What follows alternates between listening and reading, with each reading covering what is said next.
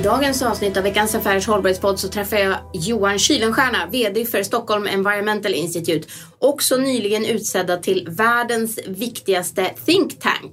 Vi pratar om de globala hållbarhetsmålen, vi pratar också om vikten av forskning när det gäller näringslivet och självklart också om vilka hållbarhetstrender han ser, men också mottrender. Och mycket mer annat om hållbarhet i Veckans Affärers hållbarhetspodd tillsammans med mig, Jessica Cederberg-Woodmar.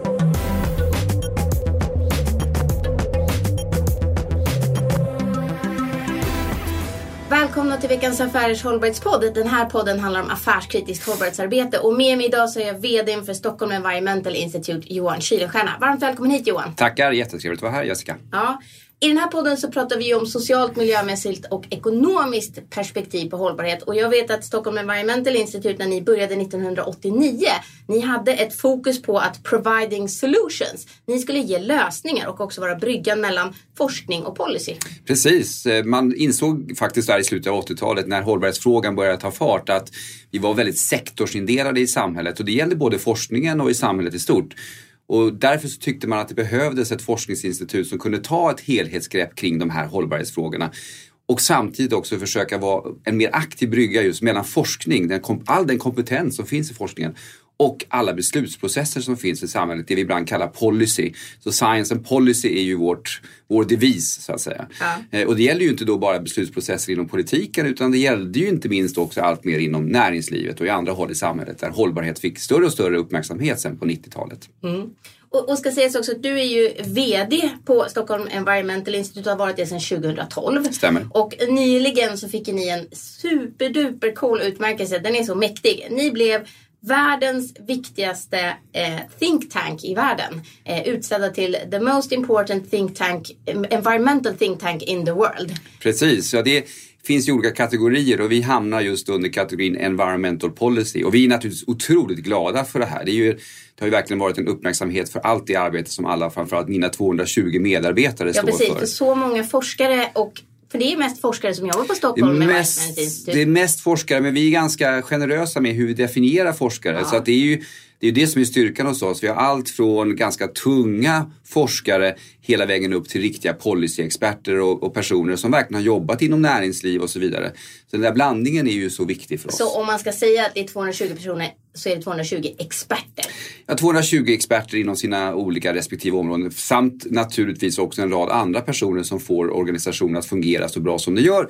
Inte minst inom kommunikation till exempel. Vi har ett väldigt starkt kommunikationsteam hos SI. Och det här är ju viktigt just eftersom vi pratar om att vi ska vara en brygga mellan forskning och samhälle, forskning och beslutsprocesser. Och det gör ju att vi producerar otroligt mycket intressant forskning, men har man inte duktiga kommunikatörer, har man inte folk som förstår hur man får ut den här kunskapen, då når man inte ut helt enkelt. Och jag står här och ler för att det där är ju en av de utmaningarna som vi alla vi som älskar kommunikation och också älskar då hållbarhet har haft under många, många år. Att hur liksom bryggar man just det här mellan kunskapen och att få den praktiskt användbar. Ja. När man har 240 sidor eller då som IPCCs, alltså FNs klimatpanels liksom underlag som är över 10, 15, 20 000 sidor. Hur ska man få det att bli lättfattigt och också fortfarande respekterat? För här är ju också viktiga ord när man pratar om det som ni jobbar med. Ni säger att det alltid måste vara tvärsektoriellt, integrerat, det ska vara trovärdigt och det ska vara internationellt. Ni har 4 liksom perspektiv som ni aldrig släpper oavsett vad det är ni jobbar med. Nej, det är viktigt för oss och det gör ju bland annat också att när vi kommunicerar saker eller om vi går ut även i en samhällsdebatt så väljer vi att göra det där vi har egen forskning att stå på. Det är det här som skiljer oss lite grann från det man ibland i Sverige klassiskt kallar då think tanks eller tankesmedjor som oftare kanske jobbar med att syntetisera väldigt mycket olika forskning och sen så driver de en fråga. Vi vill normalt inte driva frågor eller jobba med frågor där vi inte har egen forskningskompetens. Så jag tror att det har varit en av våra styrkor faktiskt. Men det som också är viktigt i det här, det är ju att vi har väldigt stor respekt för att kommunikation, det här med att nå ut, är i sig en väldigt viktig egen kompetens. Det är ingenting man lägger på ett forskningsprogram i slutet och tycker att man ska skriva någon liten extra på. Sista månaden så kan man jobba lite grann med att skriva ihop en rapport. Så att vi har jobbat väldigt mycket med att få in det som en integrerat perspektiv redan från början i våra projekt. Och det tror jag har varit en framgångsfaktor också. Och det gör ju att vi inte minst har vuxit vårt kommunikationsteam då, för då inser man plötsligt att man behöver väldigt många olika kompetenser. Man behöver experter även. Man behöver experter även där, ja, så är det. Och det är viktigt. Och man måste ha experter som då vet hur man respekterar det ursprungliga forskningsresultatet. Just det. Men jag tänker också på när man tittar på din bakgrund. Du är ju adjungerad professor. Du är också då, vad hette det nu då? Det hette så mycket som, det var något naturgeograf. Ja, naturgeograf, ja. Paleoklimatolog om man ska krångla till det ännu mer. Precis, ännu mer, ja. Du har ju jobbat på Stockholm International Water CIVI, Stockholm International Water Institute. Du har jobbat inom FN. Ja. Och du har ju också då varit utsedd till miljömäktigast i Sverige 2014. Och du är en väldigt eftertraktad moderator och paneldeltagare och sitter i mängder av jurys och så vidare. Och så leder du då hela SCI. Jag tänker att när ni fick den här fantastiska utmärkelsen, har du sett någon skillnad då på att nu lyssnar alla på er, alla gör som ni säger och ni får hur mycket pengar som helst som bara väller in? Nej, det kan man väl inte säga att det är någon sådär enormt stor skillnad. Det är ju, lite grann så är det ju faktiskt så att man rör sig i sina bubblor. Och det gör ju att även en sån här utmärkelse, visst den får uppmärksamhet, det är ingen tvekan om det internationellt och det är flera av våra finansiärer som uppmärksammar det. Det är mer ett kvitto på, kan man säga, att de tycker att de gör rätt satsningar. Och jag har ju varit noga med att trycka på också att väldigt mycket av de satsningar som har gjorts på SI under senare år nu bär frukt. Så att det faktum att vi har nått den positionen beror ju på att vi har fantastisk personal, men det beror ju också faktiskt på allt stöd vi får i övrigt och alla de partners som vi jobbar med. Men så att det är lite grann på det sättet att det är den här bubblan. Så att nå ut bredare med det här, det är ju någonting som är mycket tuffare, självklart. Men det är klart att när det gäller vår trovärdighet så spelar det här roll. Så att det här är ju mer en del av en långsiktig strategi, att vi ska upplevas som trovärdiga. Och det här är lite grann ett kvitto på det. Och jag tror också i samband med till exempel att vi har utökat samarbete med näringslivet, att där varumärkesfrågor faktiskt också är rätt viktiga. Just det. Där tror jag kanske också att det kan spela roll. Men det är lite för tidigt att säga. Det här var en månad sedan som den här utmärkelsen kom. Och vi ska säga tar också lite försiktigt på den, därför att man kommer säkerligen röra sig upp och ner på den här listan under kommande år. Absolut, det är bra att du har den inställningen, men jag kan ju få skryta om att vi har världens viktigaste think tank och vdn för det står här i Hållbarhetspodden. Det är stort. Och det är kul för Sverige tycker jag, att det visar att vi är framgångsrika i de här frågorna på väldigt många olika delar. Så är det. Och det visar ju också att ett litet land med rätt fokus kan ha jättestor påverkan och också liksom verkligen vara med och bidra och ligga i framkant. Men du, jag tänkte på, innan vi går in på vad du anser vara affärskritiskt hållbarhetsarbete, skulle jag vilja att du berättar för oss vilka som är era kunder. För det är ganska viktigt att veta. Ja, alltså i huvudsak så jobbar vi ju väldigt mycket mot offentlig sektor. Och då när jag säger offentlig sektor så menar jag allt från FN-systemet inklusive Världsbanken, en rad olika regeringar och ända ner på lokal nivå där vi jobbar ofta med alltså i Sverige vad man skulle säga kommuner och så vidare, men regioner, och vi jobbar mycket med EU-projekt och så vidare. Mycket av våra finansiärer är ju också forskningsfinansiärer, så vi jobbar ju i forskningsprojekt där man liksom inte har en kund. Utan man har en frågeställning som man jobbar med, och sen är ju världen vår kund, det vill säga vi ska kommunicera ut forskningsresultat. Det finns en som betalar, ni gör uppdraget och sen finns det en mycket större mottagare. Exakt, det är ju inte så att den som finansierar forskning, om det är i Sverige då i Mistra och Formas, så är ju de inte kund på det sättet. Utan egentligen är ju samhället kunden. De är beställare i det fallet. De är en sorts beställare, men det är ju samhället som är kund. Men jag ska också säga det att vi har ju utökat också samverkan med näringslivet under senare tid. Vi har haft väldigt intressanta projekt, till exempel med stålindustrin i Sverige, med skogsindustrin i Sverige också. Och vi jobbar ju indirekt och direkt med en rad olika företag. Vi har ju dock som princip att allt vi jobbar med ska vara väldigt transparent. Just det. Och det gör att vi föredrar ju ofta att jobba med frågor där man är beredd på att det vi tar fram också ska kunna kommuniceras öppet. Och det gör ju att vi går sällan liksom in i affärskritiska processer. Men har ni bara sådana uppdrag? Eller går det att liksom ta ett uppdrag lite så här hemligt? Eller Nej, vi gör inte det. För transparens är ju antingen allt eller inget. Ja, så är det. Och så det är väldigt, väldigt viktigt för oss att kunna vara transparenta. Och det som också lite grann skiljer oss inte från alla andra, men från många andra just tankesmedjor, om vi kallar oss det. Nu är vi ju en forskningsorganisation. Alltså, vi är en forskningsorganisation. Men det är i alla fall det ordet som används internationellt, think tank. Think tank. Ja. Det är ju att vi har också högsta rankingen just på Transparify, alltså transparens. Och det är en av de viktiga sakerna där, det är att vi redovisar alla finansiärer öppet på webb och i årsrapport. Och det vet vi ju nu i debatten i USA inte minst, att det här är ju ett stort problem, att många tankesmedjor inte berättar vem som finansierar dem. Och vad man då också kommer fram till. För det är klart att en del av dem då kommer ju fram till slutsatser som passar väldigt bra med sin uppdragsgivare. Absolut, och vi är jobbiga på det sättet. Ja. Därför så, men därför blir det ofta, tycker jag, väldigt roligt att jobba med de inom näringslivet till exempel. De modiga företagen som vill våga utmana sig själva. Därför att de vet att vi är jobbiga, och vi är jobbiga så tillvida att man kan inte beställa resultat av oss. Nej. Och vi är jobbiga så tillvida att vi kräver att det är samarbeten. Vi har inte alla svaren åt en sektor, utan mycket av kompetensen sitter faktiskt där. Och jag är så fascinerad ofta när jag pratar med stora bolag, att de kan ju ha forskningsavdelningar med 7, 8, 900 tusentals personer. Så att ofta har ju de egen forskning, men naturligtvis inom sitt område, som är enormt stor. Alltså. Så det sitter ju så otroligt mycket kompetens i många företag. Men där behövs ju ni för att kunna göra just den här tvärsektoriella. Exakt. Och också vara bryggan mellan det som är forskning. Precis. Och det som sen ska bli beslut och liksom underlag för att kunna fatta de besluten. Så är det. Och sen är vi ofta där när företag vill tänka ganska långt framåt. För företag jobbar ju stenhårt, vilket man förstår, i en ganska nära framtid. Affärsutveckling. Det är affärsutveckling. Ja. Och de måste göra det. Inte minst börsbolag kanske, men även andra bolag. Medan fler och fler företag dock börjar inse att de måste börja förstå det här med 2030, 2050 perspektiv. Hur navigerar man i en allt mer osäker omvärld där kanske naturresurser får en mycket större betydelse. Klimatförändringar förstås också. Hur kan det påverka värdekedjor? Och där kommer vi ofta in mera som en leverantör, kan man säga, av både processer, hur man tänker, hur man jobbar med de här långsiktiga frågorna, men också att analysera vad de här olika resultaten kan komma på betyda för dem, så att säga, som sektor. Men nu måste jag ju ställa frågan. Vad anser du är affärskritiskt hållbarhetsarbete? Jag tror det finns ett ganska enkelt svar. Ett affärskritiskt hållbarhetsarbete är just att koppla hållbarhet till hela affärsidén. Till hela affärsidén? Ja, det är det som är så spännande med många bolag. De här som rör sig bort ifrån att prata om att de har ett hållbarhetsarbete till att istället säga att de ska jobba hållbart. Kan du ge något konkret exempel, alltså också på att där ni är brygga mellan forskning och policy? Liksom. Har du några sådana konkreta exempel som du kan ge för att ändå liksom få lite mer konkret?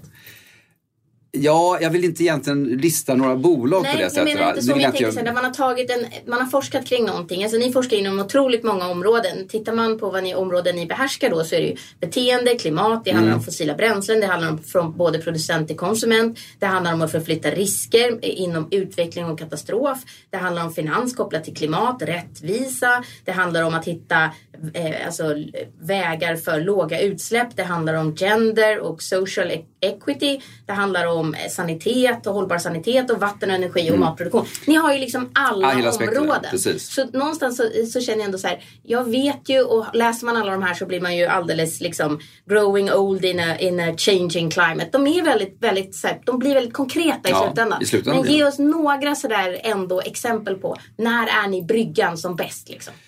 Jag tror att vi är bryggan som bäst mellan just den här forskningen vi gör och företaget, när vi kan koppla det till företagens verksamhet. Det är ju dels, alltså det måste vara ett konkret efterfrågan från bolaget. Om vi tar vårt samarbete med stålindustrin, om jag ändå tar ett konkret exempel, så har ju den industrin gått igenom en väldigt stor förändringsprocess. De är den största i Sverige då, de största enskilda utsläpparna av växthusgaser och koldioxid. Samtidigt så ligger också svensk stålindustri i spets när det gäller kvalitetsstål, när det gäller att vara i framkant på innovation och forskning. Och även när det gäller utsläpp. Och även när det gäller direkta utsläpp då, därför att de jobbat med energifrågan väldigt mycket och så vidare. Men de kom till en slutsats att om de ska ligga i framkant också i ett samhälle 2040-2050, då måste de också hantera de kvarvarande riktigt stora frågorna. Och för dem är ju det framförallt processrelaterat, det vill säga att man använder kol i själva masugnsprocessen. Och den omställningen, alltså den stora omställningen som är någon sorts samhällsomställning, för det är inte bara de som kan göra det, utan det kräver att Man ställer om även i samhället. Man måste få fram till exempel vätgas som man ska jobba med det. Man måste få fram ny infrastruktur. Plötsligt så är det en ganska komplex fråga. Man kan inte köra längre kol på en lastbil eller ett tåg hela vägen fram till, det kräver en omställning gruvan precis. Och sen så smälta stålet så att det blir det. Utan man måste hitta alla nya sätt. Man vet hur man ska smälta stål utan kol. Ja, men för det är i stort sett. Men väldigt nära i alla fall. Men att göra det i stor skala, det är där som skillnaden är. Precis, och där krävs det då en samhällsomställning för att det här ska då kunna vara affärsmässigt hållbart för sektorn. Den resan för att diskutera hur kommer då energiproduktion in, därför att vätgasproduktion kräver väldigt mycket el och den ska vara hållbar dessutom. Vilken typ av infrastrukturförändringar behöver vi se? Kanske är det förändringar när det gäller skatter. Det finns ju olika saker som driver förändringsprocesser. Där är ett ganska tydligt exempel när vi då kan brygga mellan den forskning, den kunskap som finns och då den driv som finns till exempel i det här fallet inom stålindustrin. Men det andra exempel som ofta, där vi kanske mer är en katalysator, det är ju när vi jobbar med företag och deras värdekedjor. Och där tittar vi just nu väldigt mycket på till exempel livsmedelsindustrin, där väldigt många stora bolag inom kedjan har sagt att de ska försöka nå nollavskogning i sina värdekedjor. Man har väldigt mycket problem när det gäller soja, palmolja, den typen av även grödor. Ananasproduktion. All produktion egentligen som är i tropiska områden tyvärr leder väldigt mycket till avskogning. Och även köttproduktion. För att säga det man gör så att säga, när man då tänker på när man håller på med den typen av produktion, så är det ju som så att för att den bästa marken som är mest liksom gödslad höll jag på att säga, men det var inte det jag menade. Produktiv, precis. Den mark som är mest produktiv, det är när man hugger ner träden, bränner av allting och sen odlar på det. Då har man jättemycket näring i jorden under en kort period. Men sen utarmar man ju den. Precis. Och dessutom framförallt så högg man ju ner regnskog. Och tropisk liksom skog som har en enorm mångfald. Och så planterar man en enfald och en monokultur. Så det här är ju verkligen, och har man då gått ut med och sagt att man vill ta bort det i hela sin värdekedja, då måste man ju verkligen jobba med det. Precis, och det är där som då många bolag har stött på problem. Därför att i deras värdekedja så kommer de ofta inte hela vägen tillbaka till exakt där produktionen är. Och där är också ett sånt där exempel då, där vi har hjälpt till att ta fram verktyg som illustrerar de här värdekedjorna verkligen från absoluta början till slutet och till konsument. Och då tar vi fram ett vetenskapligt baserat underlag som sen de kan använda för att förbättra sina processer. Alltså inte bara en snygg PowerPoint? Absolut inte en snygg PowerPoint, utan vi jobbar ganska mycket just med planeringsverktyg. I det här fallet, det här verktyget som vi jobbar med just nu, det heter Trace, som handlar om just supply chain transparency. Men vi jobbar även med andra verktyg som tittar på vatten- och energisektorn och omställningen som behövs där. Så det är många företag som också kommer till oss, och i det här fallet både regeringar och företag, för att titta på hur de kan vara en del av omställningen. Så det här med värdekedjor tror vi också är en viktig fråga. Men den sista då, bara affärskritisk, om man tar ett annat exempel, det är ju klimatförändringar. Och där har vi ofta tittat, om vi tänker traditionellt så tittar man ju ofta på vilka risker finns det i Sverige med klimatförändringar. Ja. Men när det gäller bolag, framförallt stora bolag, så är ju deras risker primärt någon annanstans. Det vill säga vi är beroende, företag i Sverige, vi brukar prata att vi är ett exportland, men vi är ett exportland väldigt mycket beroende av vår import för att våra företag ska fungera. Ta Volvo, ta vilket företag som helst. Scania allihopa. Scania, stor import från Sydostasien, från Latinamerika. Hur påverkar klimatförändringar i de regionerna? Det är företag mer och mer intresserade av. Hur kan de sen då säkra den här typen av värdekedjor? Och det inbegriper ju ofta att de gör investeringar kanske i sina värdekedjor, vilket också då bygger resiliens där. Det vill säga det har en positiv inverkan även för samhällena varifrån de här produkterna kommer. Och det är den typen av, löjligt att kanske använda de orden idag, men win-win, men också alltså möjligheter som jag tror att allt fler företag ser, och där vi då också ofta kan spela roll för att det är ett systemtänk som krävs ofta. Och för att ni också är kommunikativa. Jag kommer tillbaka till det, för jag tror att nyckeln här handlar ju om just att ni har varit så kommunikativa och också förenklat på ett trovärdigt sätt som gör att det både är trovärdigt för forskarna som har lämnat ifrån sig det, men också för mottagaren som fattar och inte behöver läsa 10 000 eller 20 000 eller ännu fler sidor, utan man förstår och man kan se kopplingen. Men jag tänkte på du sa också resiliens. Det går ju inte att nämna Stockholm Environmental Institute utan att också prata om Stockholm Resilience Center och Johan Rockström. Precis. Ni har ju varit parhästar under ganska många år, inte minst vid Stockholms universitet, där ni då båda så att säga någonstans, kan man säga att ni har varit där tillsammans under en tidig start, eller? Nej, det har vi inte. Johan har ganska olika bakgrund egentligen. Ja, ni har olika bakgrund. Ja, Johan är agronom. Ja, precis. Han är agronom. Ja. Men jag trodde att ni var på Stockholms universitet samtidigt. Nej, det var vi inte. Ibland vad som är lite förvirrande är att Stockholm Resilience Center är ju en del av Stockholms universitet. Stockholm Resilience Center, som var ett MISTRA-program, skapades av Stockholm Environment Institute när Johan Rockström var chef där. Stockholms universitet och Kungliga Vetenskapsakademin. Då satt också SCI ute på universitetet. Så vi satt tillsammans på den tiden. Men det är ju absolut korrekt att vi har ju jobbat nära varandra under många år. Även om vi idag då är i olika organisationer.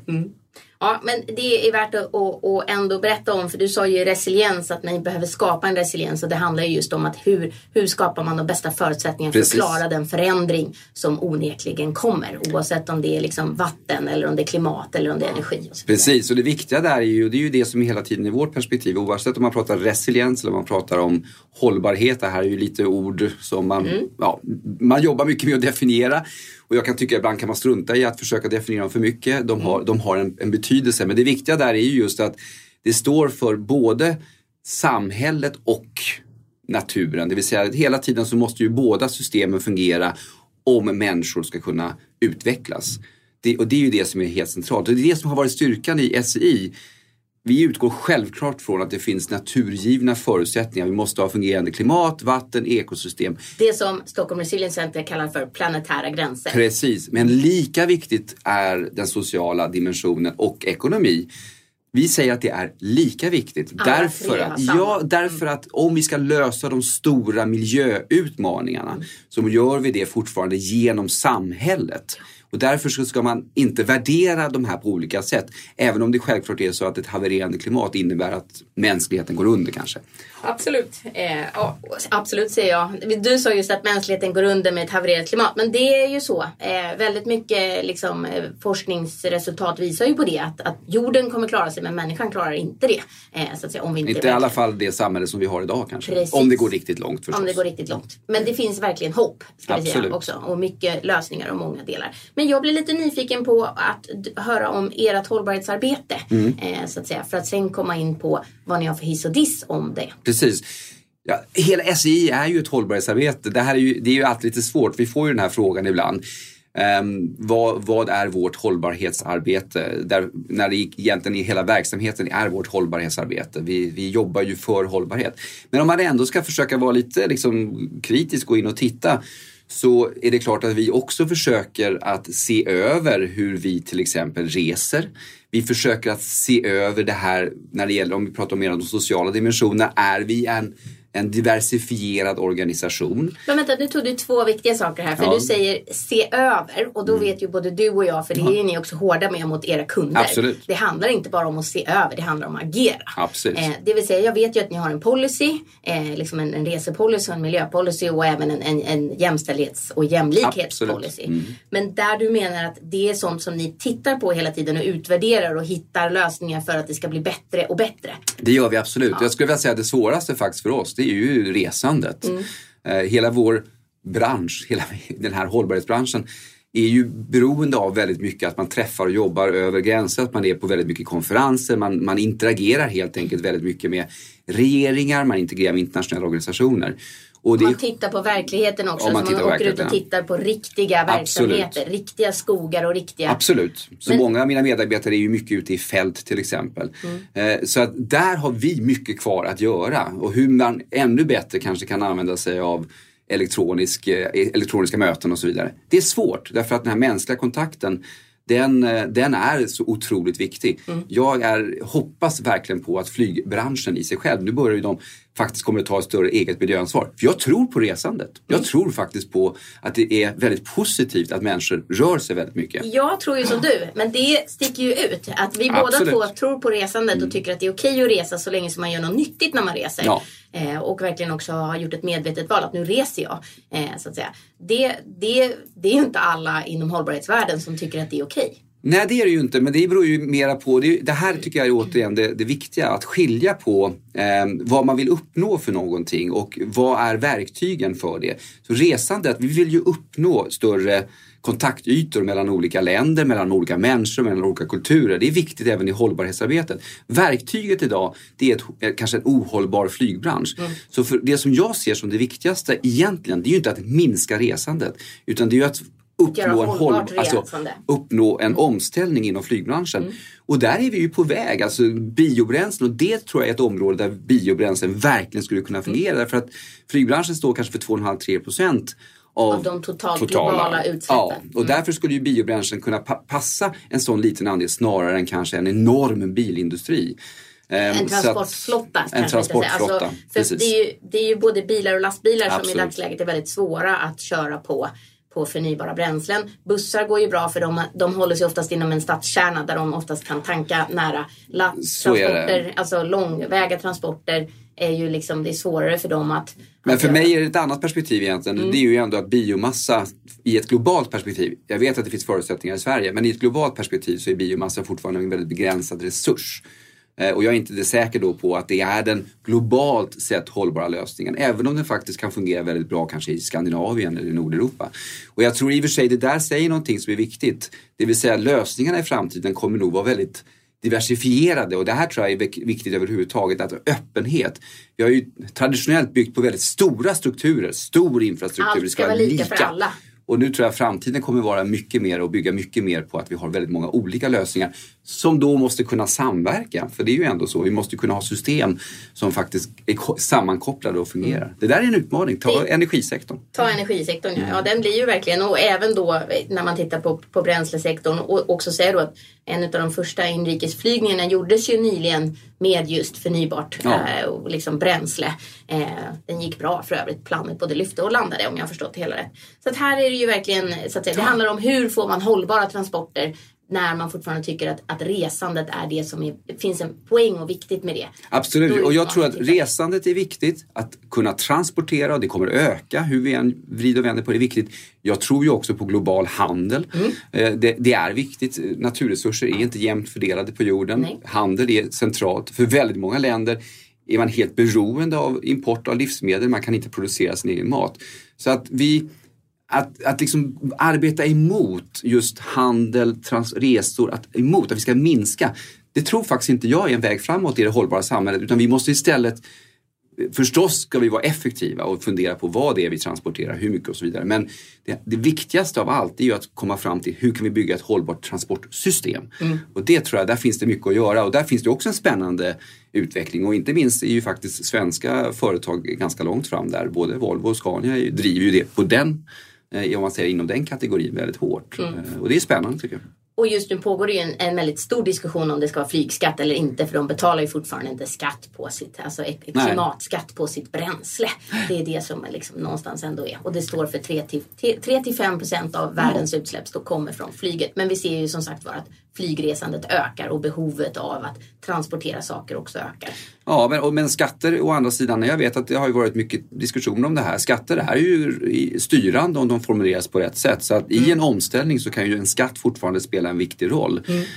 Sen blir det ju alltid en problematik om det är en skatt som i första hand är en skatt för omställningen, om det är en skatt för att få in inkomster till staten. Och där är ju alltid en diskussion. Sen så har jag ju till viss del åtminstone förståelse för att man så mycket som möjligt när det gäller en sån här bransch måste få till internationella regler och avtal. För flygskatten pratas ju om i Sverige. Ja, det är det som är själva, liksom, här pratar man om Sverige, men det är som så att flygen lämnar och hämtar. Det är komplext, ja, precis. Över hela världen. Men samtidigt så har vi ju haft världens högsta koldioxidskatt under väldigt lång tid och vi har ju fortfarande väldigt framgångsrikt näringsliv. Så att man ska inte heller, man måste vara öppen tycker jag och ha en öppen diskussion. Alltså det finns ju enorma framgångsfaktorer med den höga klimatskatt vi har som också drivit fram otroligt stor utveckling. Men här diskuterar man ju också och har olika politiska uppfattningar om pengarna då ska öronmärkas för nya hållbara investeringar eller om de bara ska gå in i hela samhällets stora påse. Och då ska den gå öronmärkt så blir det ju en avgift istället för en skatt då.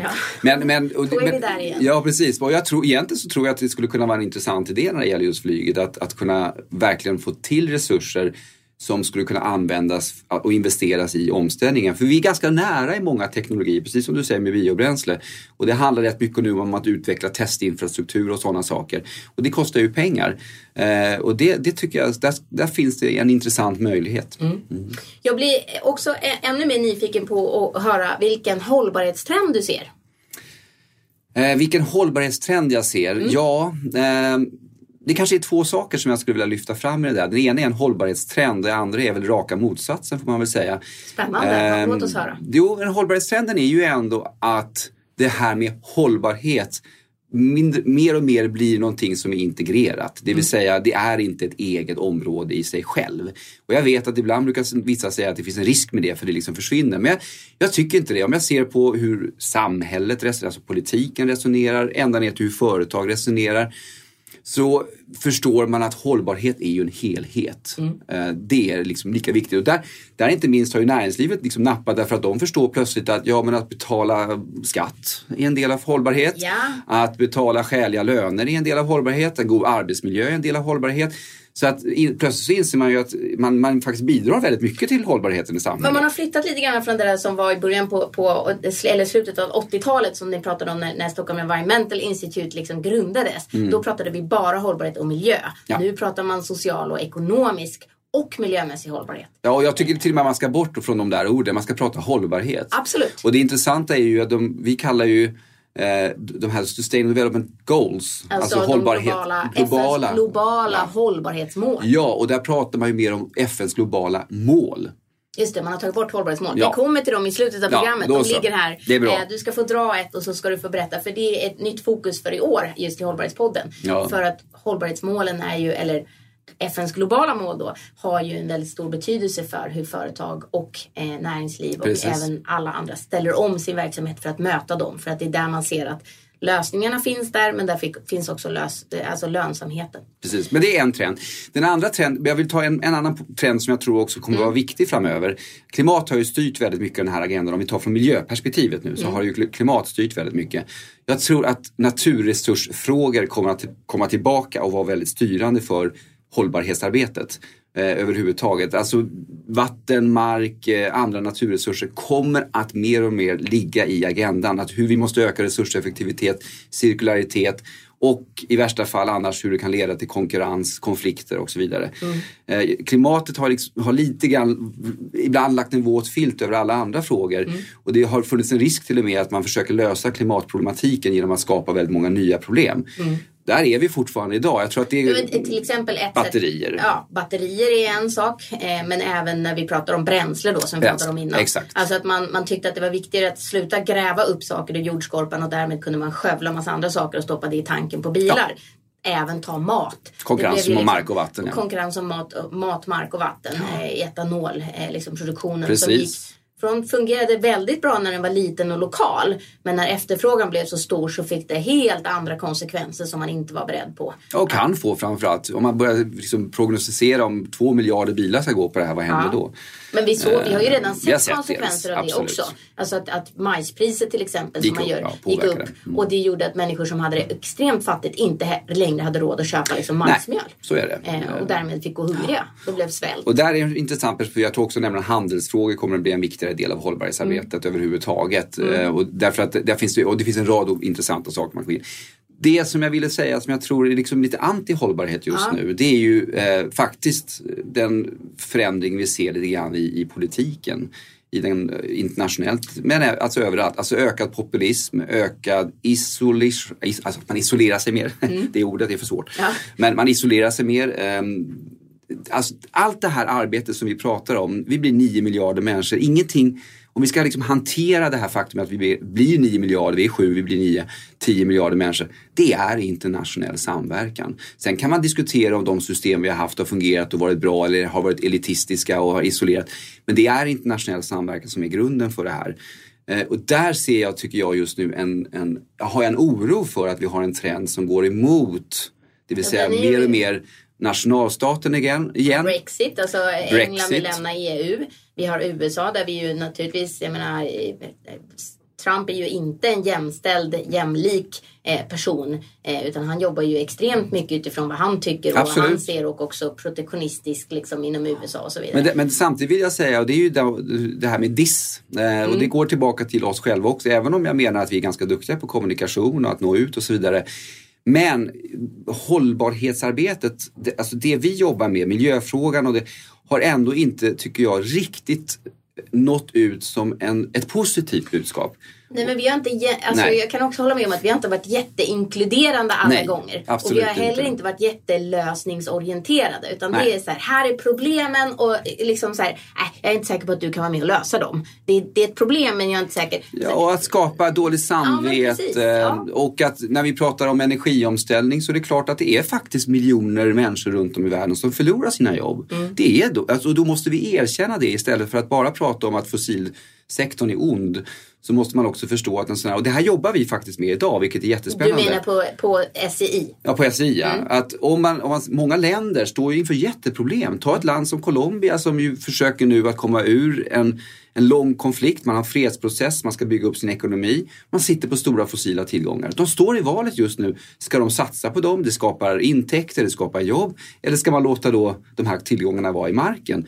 Och det är ju många länder som står inför det. USA har jag respekt för också. De har stora inhemska fossila tillgångar. Många länder i Mellanöstern. Vårt grannland Norge. Hade Sverige haft stora fossila tillgångar i Sverige, så skulle jag gärna vilja sett vilken debatt vi hade haft här då också. Det är väldigt lätt att hela tiden förenkla problemen. Måste man gå i någon annan skor för att förstå? Ja, man måste inte ha respekt. Fysiskt, men man måste ha respekt för att någon annan skor ger en annan verklighet. Man måste ha respekt för det, och istället då för att slentrianmässigt avfärda, så måste man, tycker jag, och det är det vi jobbar mer och mer. Det är därför vi har det här med behavior and choice, alltså hur vi tar till oss information och uppträder.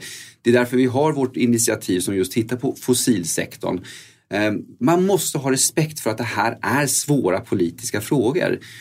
Och det tycker jag vi har haft för lite, om man nu säger generellt från, om vi nu slarvigt säger, miljörörelsen. Vi behöver omställning, det är ingen tvekan om det. Vi behöver mer hållbarhet, vi kan inte fortsätta använda fossila bränslen. Det är absolut så. Men i den processen så måste vi också seriöst jobba med de grupper i samhället kanske som känner sig exkluderade, och länder som känner sig exkluderade. Men jag tänker också så här, för jag får ofta frågan nu så här, men Jessica, vad tycker du nu om Trump? Hur ska det klara liksom? Hur ska det gå nu när han utser den liksom största klimatförnekaren till att leda deras motsvarigheten till Naturvårdsverket och Miljödepartementet och så vidare? Hur ska det gå då? Och då jag har tagit inställningen och sagt så här, men just nu så är det ju som så att han är ju en katalysator. För vi är många nu som kanske, vi som är experterna har sett det länge och ser att det händer för lite. Liksom, vi har bråttom. Så. Det som händer nu när han så tydligt uppenbart berättar och står för någonting som vi andra tycker är fel, är ju att många andra som inte har sett det där, för det har varit dolt bakom. Liksom. Det har verkat som att allting flyter på och det går liksom bra. Det blir ju nu väldigt, väldigt tydligt att det gör inte det. Det blir liksom väldigt, väldigt tydligt. Så jag kan se det som en katalysator om det går på rätt sätt. Och i det skedet vi är nu så kan det verkligen liksom göra så att det väcker fler och större krafter som säger så här, nej men det här är ju helt åt helvete fel. Det här går ju inte. Det är klart vi måste göra någonting åt det. Att det kan bli så. Tror du att det kan bli så? Jo, det tror jag. Jag håller med om det. Man har ju sett redan att rätt många träder fram. Företag, delstater, städer i USA, enskilda. Man har fått, alltså det som har varit, tycker jag, skrämmande när det gäller amerikansk politik faktiskt, om jag ändå säger några ord om det. Det är ju inte kanske då att 24% röstar på Trump, utan det är ju återigen att 50% inte röstar alls. Nej, och det här är ju ofta det stora problemet faktiskt. Att det är så många människor som trots allt inte tar sitt ansvar i en demokrati och faktiskt röstar.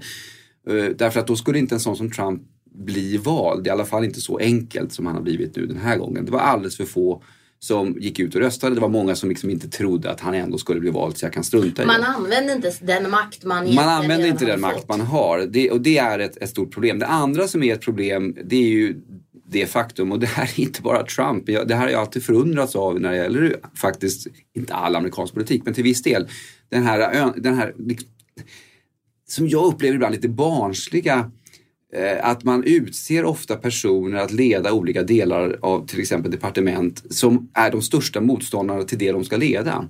Det gäller ju inte bara nu USAs miljöorganisation, det gäller ju flera andra, energimyndigheter, alla möjliga delar av amerikanska samhället. Jag har sett det tidigare när jag jobbade inom FN, att rätt ofta så var det då en amerikan som var väldigt starkt motståndare till FN, som blev liksom FN-ambassadör. Det där är någonting som inte vi känner igen riktigt i Sverige. Det är ju ett inte särskilt professionellt sätt att liksom hantera en statsförvaltning. Men effekten måste ju bli att det stannar upp. Det är ju det som är problemet, att det blir extremt stora svängningar. Jag menar, Sverige kanske kan upplevas som lite tråkigt, men jag tror faktiskt att en av våra framgångar i Sverige, det är ju att visst får vi nya regeringar, men vi har ändå någon form av röd tråd, så att även om en ny regering kommer in, visst förändras politiken och det finns absolut skillnader, men om man tittar på statsförvaltningen så fortsätter den ändå att fungera relativt lika. Den bygger på någon sorts gemensam värdegrund om en gemensam förvaltning, hur den ska se ut.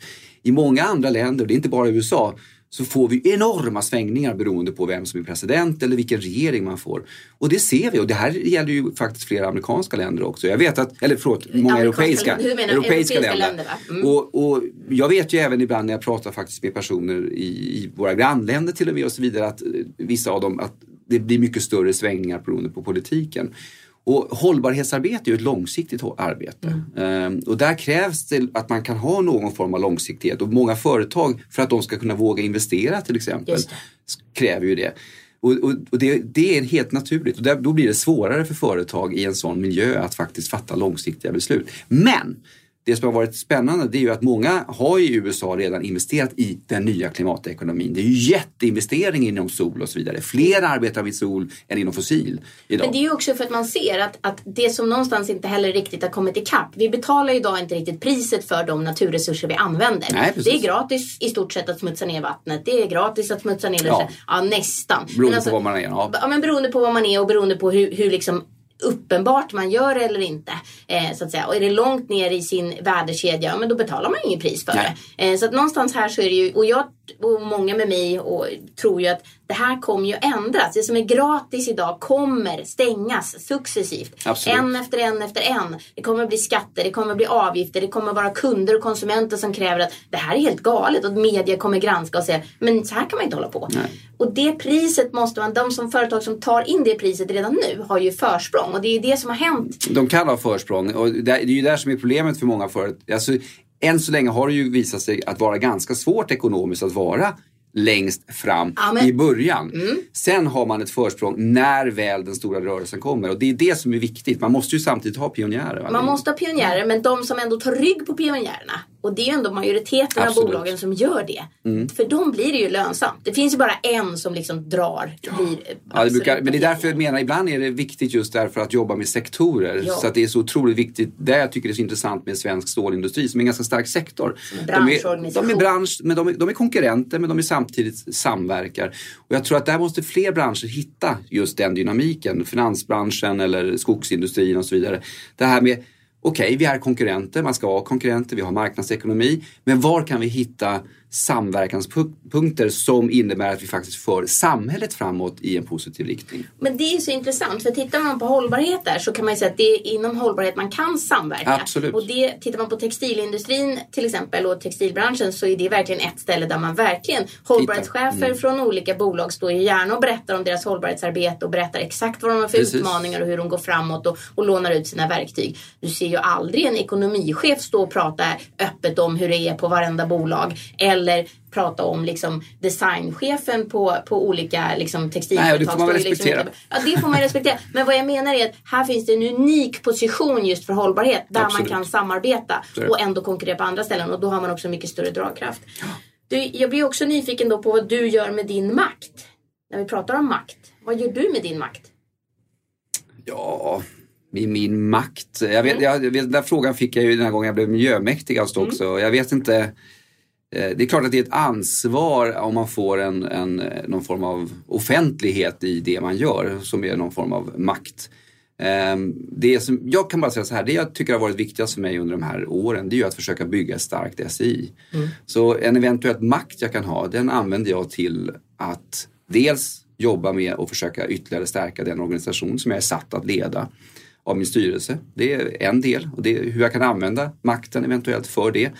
Det andra är naturligtvis att försöka faktiskt att hinna med att vara ute så mycket i samhället som möjligt, att bidra i samhällsdiskussionen. Om jag nu har då en viss makt, det vill säga att jag har en viss trovärdighet, eller vad vi nu översätter det till, så känner jag också att jag har ett ansvar att försöka föra ut frågorna. Det jag tycker har varit viktigt i det är då att hela tiden försöka föra ut frågorna utifrån ett perspektiv att det går att hitta lösningar. Ja. En positiv riktning framåt. Och jag vet att ibland så kan jag kanske upplevas för allt för positiv, eller kanske vara på gränsen till naiv eller vad skjuta som helst. Välkommen i klubben, säger jag. Absolut, men jag tror fortfarande på kraften av det positiva budskapet, att den är större än att man försöker skrämma till handling. Att skrämma, det funkar ofta på kort sikt. Men jag tror att det är mycket viktigare att försöka driva positivt. Och om jag då har makt, då är det viktigt för mig åtminstone att försöka upplevas som en positiv sådan. Vad blev startskottet då för ditt ansvarsarbete? Vad startade allt det här? Mitt eget? Ja, ditt eget. Så mitt miljöengagemang, om man säger professionellt då, om man inte går tillbaka till det faktum att jag mina första 2,5 år är uppvuxen på landet och tillbringade all vaken tid med att gräva efter dagmaskar och annat, som jag tror också präglade mig faktiskt. Så har jag haft allt starkt naturintresse. Jag har älskat att plocka svamp. Även under värsta tonåren så var jag ute i skogen mycket och så vidare.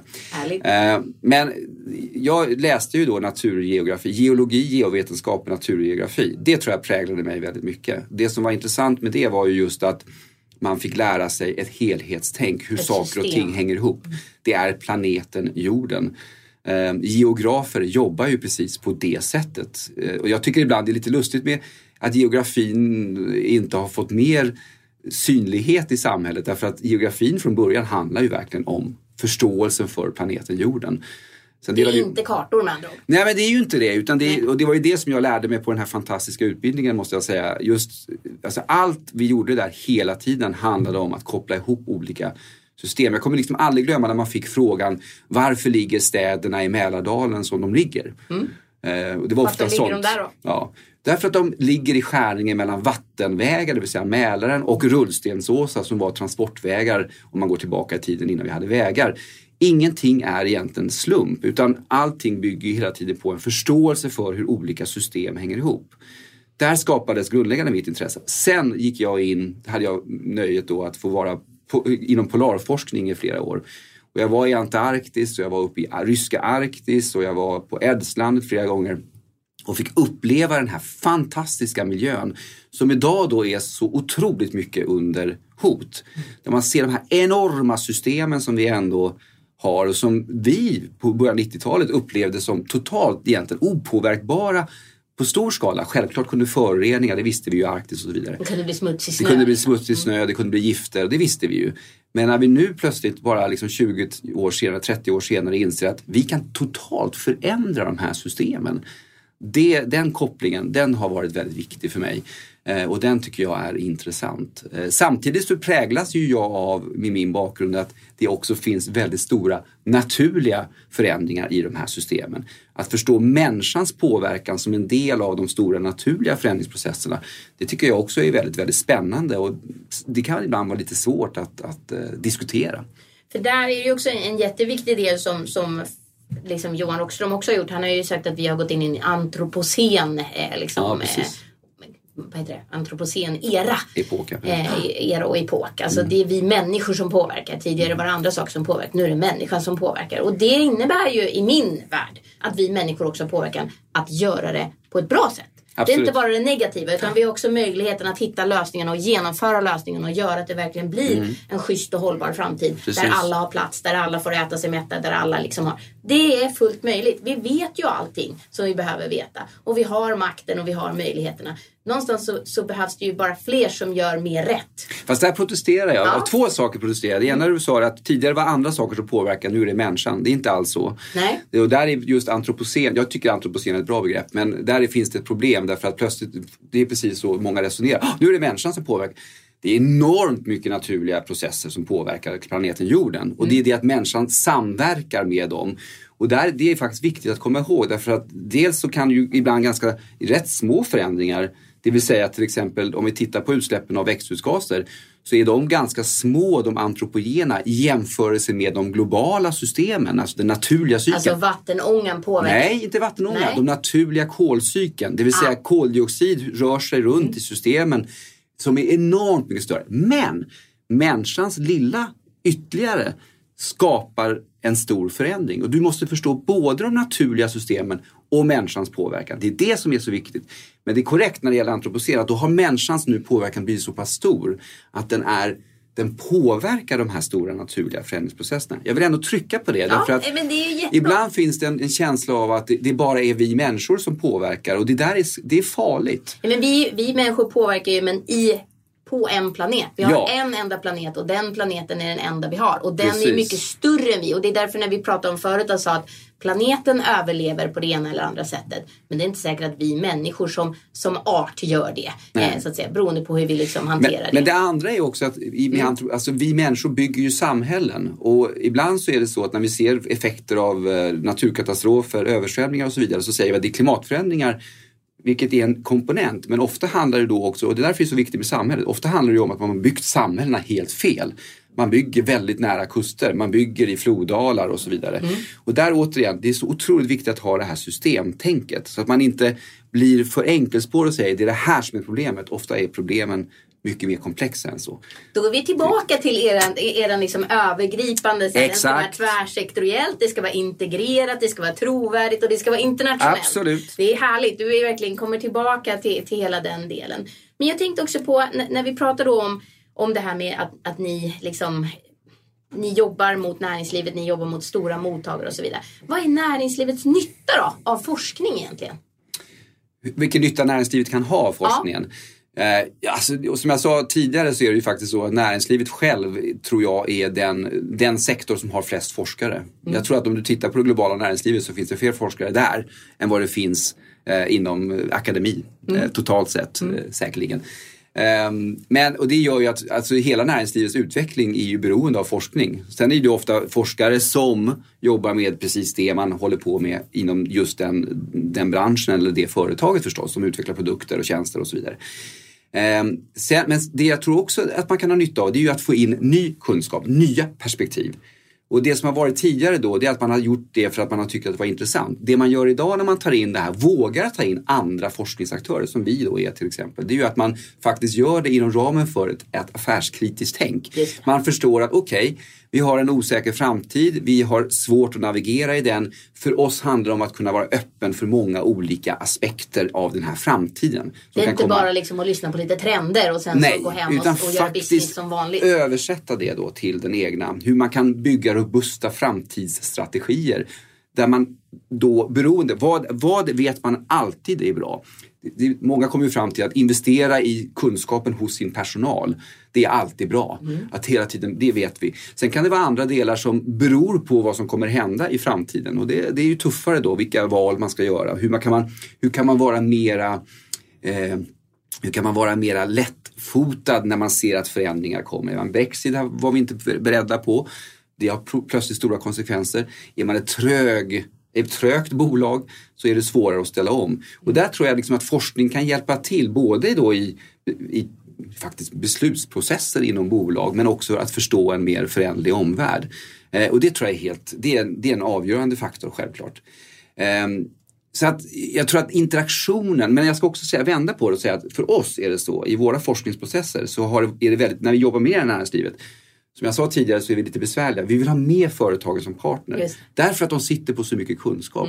För att om vi inte har det, då är det lätt att vår forskning blir irrelevant. Men då blir den inte heller integrerad. För då är det ni håller er egen lilla bubbla. Vi riskerar att ställa fel frågor. Och vi riskerar att komma med fel svar på fel sätt. Ställer man fel fråga så får man ju fel svar. Det är lätt. För som man frågar får man svar. Ja. Det är det. Men det jag faktiskt också har märkt är att vi mer och mer ibland också nästan tas in mera som facilitatorer i diskussioner.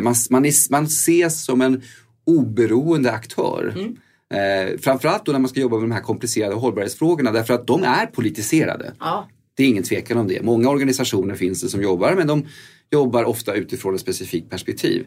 Vår trovärdighet går ju bland annat bygga på att vi är politiskt oberoende. Att vi mera tittar på problemet och på möjliga lösningar men inte gör nödvändigtvis, eller ska försöka undvika åtminstone göra värderingar som är mer ideologiskt baserade. Utan vi kan göra värderingar då som ska vara vetenskapligt forskningsförankrade. Det här leder till det här och det bygger på det här. Och där har vi märkt också att det finns ett större intresse från näringslivet faktiskt att ta in forskare för att hjälpa till i den typen av diskussionsprocesser. Man ses som en neutral aktör helt enkelt. Och det är lite intressant och det är en ny roll för forskningen som inte alltid kanske är så bekväm heller. Men det där tycker jag är så spännande.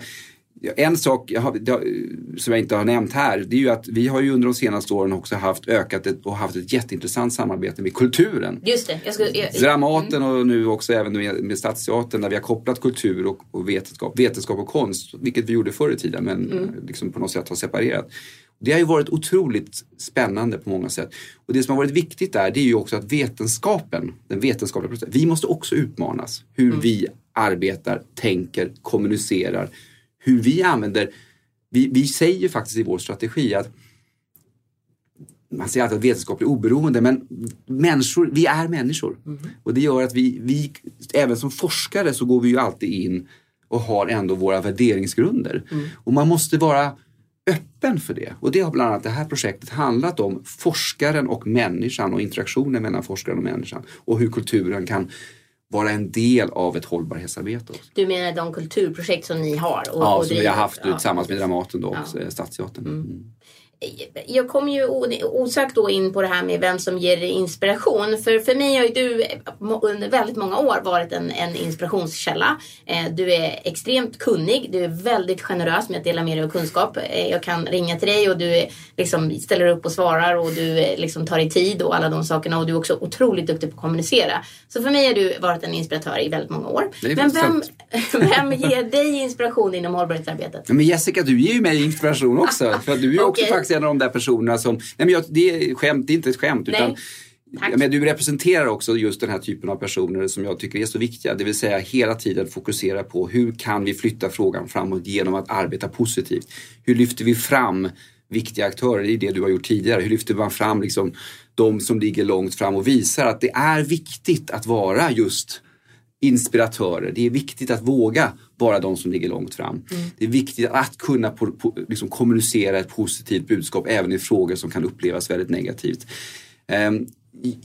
I grunden annars vill jag undvika det där. Jag tycker att det finns så otroligt många människor som är inspirerande.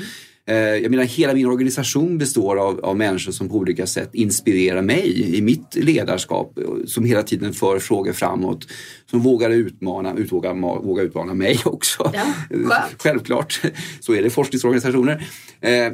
Så att det finns otroligt många, tycker jag, duktiga, inspirerande människor. Och det är lite farligt ibland, för ofta när man får den där frågan då tar man någon som är känd, alltså någon som är långt upp, det är liksom Leonardo DiCaprio eller någon sån där. Och jag kan ibland då istället säga, när jag har varit ute, jag har jobbat tidigare framförallt när jag var konsult, så jobbade jag rätt mycket med kommuner och jag har haft nöjet nu att få vara med när landstinget presenterade, Stockholms läns landsting presenterade sitt hållbarhetsarbete. alla de människorna, alltså de som faktiskt jobbar ute med de här frågorna, ofta under rätt tuffa förhållanden, definitivt inte särskilt välbetalda. Nej, små budgetar, många timmar och stora uppdrag. Med mycket motstånd. De tycker jag är otroligt inspirerande. Det är ju människor som verkligen gör stor skillnad och har en enorm passion. Och sen ska jag faktiskt säga att jag har en generellt, och jag vill därför inte lyfta fram någon, generellt stort är jag ganska inspirerad av svenska politiker. Och för all del många politiker i andra håll. Att vara politiker är ju extremt svårt idag. Det är så många olika intressen som hela tiden trycker på. Och jag tycker att vi ibland är väldigt kritiska mot politiker. Det som jag tycker har varit hälsosamt nu inom media, att man har börjat diskutera det faktum att ofta när politiker kanske har varit modiga och vågat säga saker klart, så har man huggit på dem väldigt mycket. Yes. Och då har vi skapat en miljö där man istället inte vågar säga någonting och man är försiktig, och då klagar många journalister på att den här säger ju ingenting. Feg. Och det här tycker jag är en intressant diskussion. Hur kan vi våga få fram igen politiker som faktiskt säger och vågar stå för saker och vågar lyfta problem och föra en ordentlig debatt och dialog. Vi får inte tappa debatten i samhället. Den behöver inte alltid vara ideologiskt baserad. Det kan vara en alltså en debatt om visioner för samhället och så vidare. Men jag har stor respekt för politiker, och det finns, tycker jag, mycket inspiration där också. Så för mig handlar det verkligen om alla olika nivåer. Hela den här frågan är full av inspiratörer, och du är definitivt en av dem, Jessica. Tack, och jag håller med om att det är verkligen hur många alltså man får så många inspirationstillfällen när man möter människor. Det är ju mötet som jag kan tycka att det är just det här personliga mötet, att få träffa någon och få prata med dem. Och det spelar ingen roll egentligen om man bara öppnar öronen och lyssnar, så lär man sig alltid något. Och det är det som är så fantastiskt. Men man ska också säga, precis som du säger, det här med framkant och så vidare. Och då kan jag ibland tycka att visst, Tesla och sådär, de ligger i framkant, och visst är det häftigt. Men jag kan ibland, som jag har sagt nu ett par gånger, eftersom vi har jobbat mycket med stålindustrin, där kan jag nästan bli ännu mer inspirerad. När en sektor som faktiskt från början upplevdes som väldigt bakåt, vi vill inte ändra oss. När det gäller just den här frågan, inte andra, men just klimatfrågan. Och när de då plötsligt bara liksom tar ett jättekliv framåt och säger nej, vi måste faktiskt vara beredda att ta ledarskap här. Det tycker jag är inspirerande, och det är modigt. Sen vill jag då inte säga att det är mindre modigt att vara liksom de här som ligger i framkant här borta, men det här med att liksom våga alltså det är ju det här, du vet, det är ju lite grann samma sak, att den som vågar ställa sig upp mot busarna på skolgården. Den som vågar i en svår kontext, en omgivning, säga nej, nu vi måste stå för någonting annat. Vi måste faktiskt våga och vara i framkant och ta vårt ansvar. Det tycker jag är inspirerande. Och så att jag måste säga det, att stålindustrin med alla de problem och säkert utmaningar de har kvar, och det har varit inspirerande att se hur de har vågat ta de stegen, och sen har de en lång väg kvar att gå, det är inte tvekan. Och jag tänker också att som SI har gjort, att våga vara tvärsektoriella och våga ha liksom en tydlig liksom, trovärdighet och integritet, men också att integrera liksom, och det är också mod som också har lett framåt. Johan, vi har kommit till slutet, och nu ska vi ta de här globala målen. FNs globala mål. De är 17. Ja. Du får ta ett valfritt kort här jag håller fram. Klirrar med mina välgörenhetsarmband här. Vad fick du för nummer?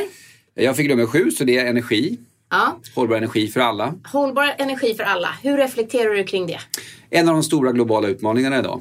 Det är ingen tvekan om det. Därför just hållbar energi för alla, alltså energi för alla, nummer 1. Det fortfarande är det, man pratar faktiskt ofta om miljarder människor man ser som inte har tillgång till en säker energiförsörjning. Det är lite intressant att i många länder så är det här en av de stora orsakerna till att barn har svårt att prestera i skolan. De har inte ens lampor för att kunna läsa läxor på kvällarna hemma. Så det är liksom ner till den här riktigt mikronivån. Det glömmer vi ibland, ofta när vi pratar om hållbara energisystem. Faktum är att det fortfarande är hundratals miljoner människor, till och med över 1 miljard, som faktiskt saknar tillgång till energi överhuvudtaget. Och så det är den ena aspekten, det är el framförallt. Det andra är ju då att miljoner människor dör varje år. Kvinnor framförallt dör varje år på grund av dålig inomhusluft. Och det är därför att de använder biomassa. Alltså de eldar. De eldar. Och vi säger ju inte att de eldar ved, för det är ju väldigt sällan de har ved som är schysst. Nej, det kan vara annat. Man eldar liksom komockor och Absolut. man eldar det som man hittar. Exakt. Och det är fuktigt och det ger stora liksom, luftproblem. Ja, och vi pratar om miljoner förtida dödsfall per år, vilket är en stor fråga. Så att det är den ena perspektivet på det här målet som är så otroligt viktigt. Alltså det finns inget samhälle som har utvecklats i en positiv riktning om man inte haft en god försörjning av energi. Det är lika basalt som just vatten och mat egentligen, om man ska ha en positiv samhällsutveckling. Så det är verkligen en av de basala frågorna. Det andra är ju att det är en av de stora hållbarhetsfrågorna. Riktigt, riktigt stora. Vi har varit beroende av fossil för att klara av det här. Och den har varit fantastisk. Den är enkel att exportera, det har ett bra bygga upp system. Fantastiskt, det har varit en framgångssaga om vi inte hade haft då alla negativa effekter. Så att vi är extremt beroende av ett system där vi verkligen måste ställa om. Det vet vi. Och det tredje perspektivet är att det är riktigt en av de positiva målen idag. Just. För det går så himla fort i det här området. Och en av orsakerna till att man lyckades med klimatavtalet i Paris, vilket man inte gjorde i Köpenhamn, det var faktiskt det här målet. I Köpenhamn så hade vi otroligt svårt, de absolut mest positiva prognoserna vad gällde sol och vind var långt ifrån i negativ riktning vad vi faktiskt har åstadkommit bara 6 år senare. Så att fortfarande, det här målet är så spännande på det sättet. En basal fråga, det är faktum att det liksom, och det är skam att, precis som när det gäller rent vatten, skam att över 1 miljard människor fortfarande inte ens har basal tillgång till energi. Och att så många miljoner dör därför att de har riktigt dålig energi. Det är en av de stora hållbarhetsfrågorna. Vi måste få till en omställning på ganska kort sikt. Den är helt avgörande för klimat och många andra frågor. Men den sista då, en av de riktigt stora liksom framgångssagorna redan idag. Där man har alla anledning att vara optimist. Så det är ett jättespännande mål 7. Härligt, vilken tur att du fick just det. Så vi kan avsluta på en sån här otroligt optimistisk och positiv note. Med tanke på att både du och jag är stora optimister och tror också på att lösningarna verkligen finns där. Men det behövs också bevis och fakta och man behöver ha koll på helheten för att få det att gå ihop. Absolut, håller med om det. Så är det, och framförallt fakta är ju viktigt idag som vi vet. Ja, inga falska fakta utan riktiga fakta. Stort tack Johan Kuylenstierna, vd för Stockholm Environmental Institute, för att du kom hit till Hållbarhetspodden och var gäst. Tack Jessica, det har varit jättekul och jag hoppas förstås att de som eventuellt har frågor då efter det här, de kan ju höra av sig, skicka ett mejl. De får gärna skicka ett mejl både till dig på SI eller till mig på JCV Hållbar Kommunikation eller till Veckans Affärer. Ja. Och fler avsnitt finns att hämta hem också i de sociala medierna. Tack snälla för att du kom. Tackar.